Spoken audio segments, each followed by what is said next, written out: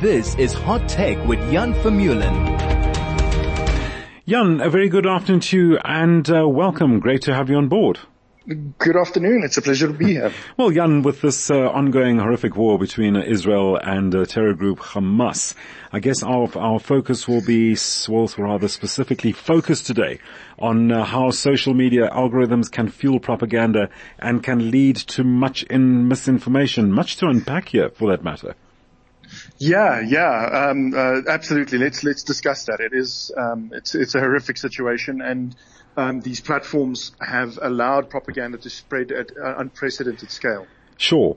So, what are we looking at now? What must we be mindful of, and what should we be looking out for? Let's just open the conversation on that basis. Yes, it is so difficult because I've seen images, horrific images posted to social media. One example was on Twitter. Twitter has now got this community notes feature, which has been working relatively well. For those who don't know, community notes is a feature where members of the Twitter community themselves take it upon themselves to fact check posts. Right. Obviously posts that become viral or quite popular are the ones that get the attention of community notes. And it's sort of a Wikipedia of fact checking, right? Okay. But the war, between Hamas and Israel has really shown where the limits of community notes stretches to, because, for example, someone would post a horrific image to show what is happening on the ground, and then community notes would put up a thing going, oh, we ran this through a checker to see if it's AI generated or not, and it said that it's AI generated. Right. So this image is clearly a fake.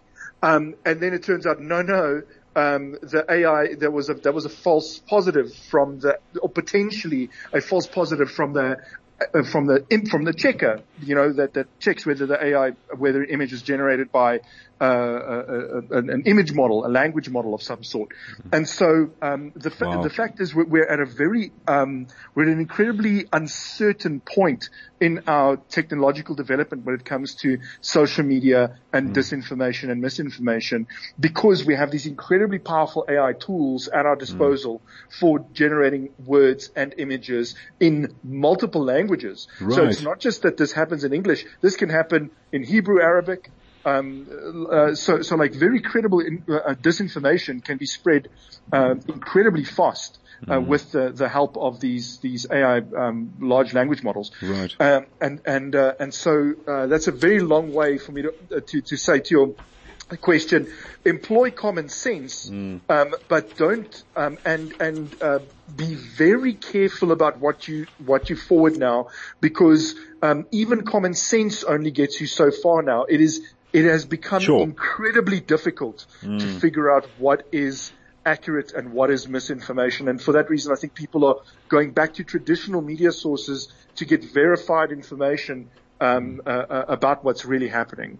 Jan, okay, you have pointed out, you've made it very clear to use common sense and be, of course, now vigilant to this type of activity going on.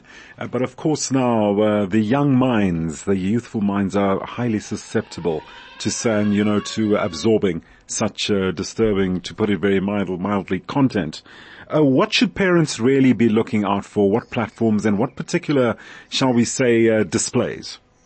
Yes. So, if parents are quite sensitive to their children being exposed to these images and videos coming out of the conflict, then look for platforms that have reliable age gates or age restrictions on them.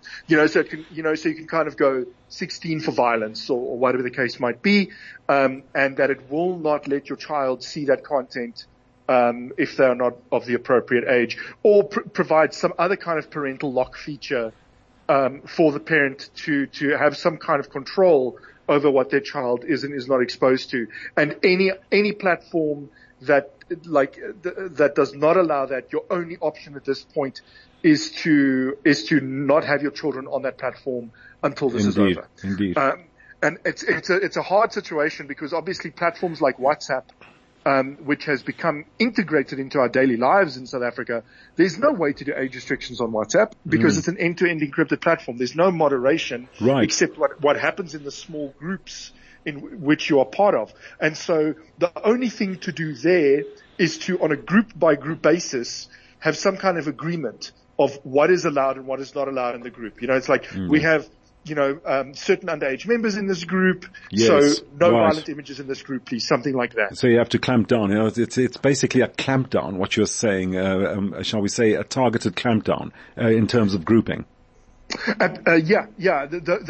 are the tools, as far as I can see, that are available to parents. Is if a platform does not give you proper parental controls, then your only other option is to disallow it. And then you've got sort of more closed groups systems like WhatsApp, where you will have to have potentially difficult conversations with group moderators about what is and is not permitted on there. And if they fall outside what you want your child to see, then your only option is to remove your child from that group. Indeed. Just a shout out to all parents, Jan, reading an article here. One such, shall we say, a device being used, if I can use for want of a better description, is featuring, shall we say, offensive and influencing cartoons that can impact on a child's mind.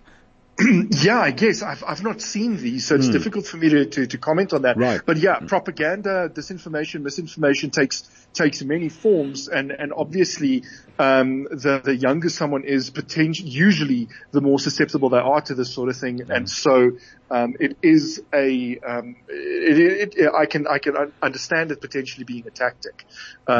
I've not seen it myself, and so I'd have to look at it. But yeah, to give specific advice about how to avoid something like that. Sure. I'm also reading this article. It says this week, European Union officials sent warnings to TikTok, Facebook, and Instagram parent Meta, YouTube, and X, highlighting reports of misleading or illegal content about the war on their platforms, and reminding the social media companies they could face billions of dollars in fines if an investigation later determines they violated EU content moderation laws. Can you see this being successful?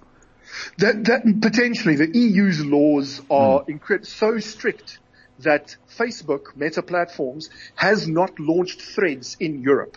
So for those who might not know, Threads is Facebook's answer to Twitter. They have not launched in the European Union. That's because of data privacy regulations, less than, it's less about content moderation and more about data privacy regulations, because Threads is deeply integrated with Instagram, and the European Union is quite strict about that data sharing stuff.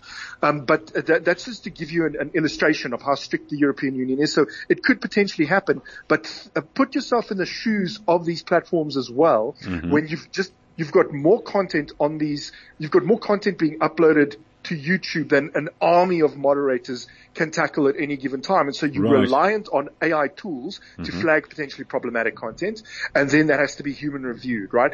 Now, X, in Twitter's case, Elon Musk has actually publicly responded, I remember, to this tweet from the European Union and said, give me specific examples, I will address it in public. So him being quite forceful about this, and not tolerating any kind of vague insinuations from the EU about this. Jan, we're going to have to leave it there. We've just about run out of time. Jan, once again, thank you so much for joining us this afternoon, just to give us some background and some food for thought as to how to deal with how the media can be manipulated and used to spread false rhetoric and propaganda and influence the minds of those, particularly the young ones who we are most concerned about.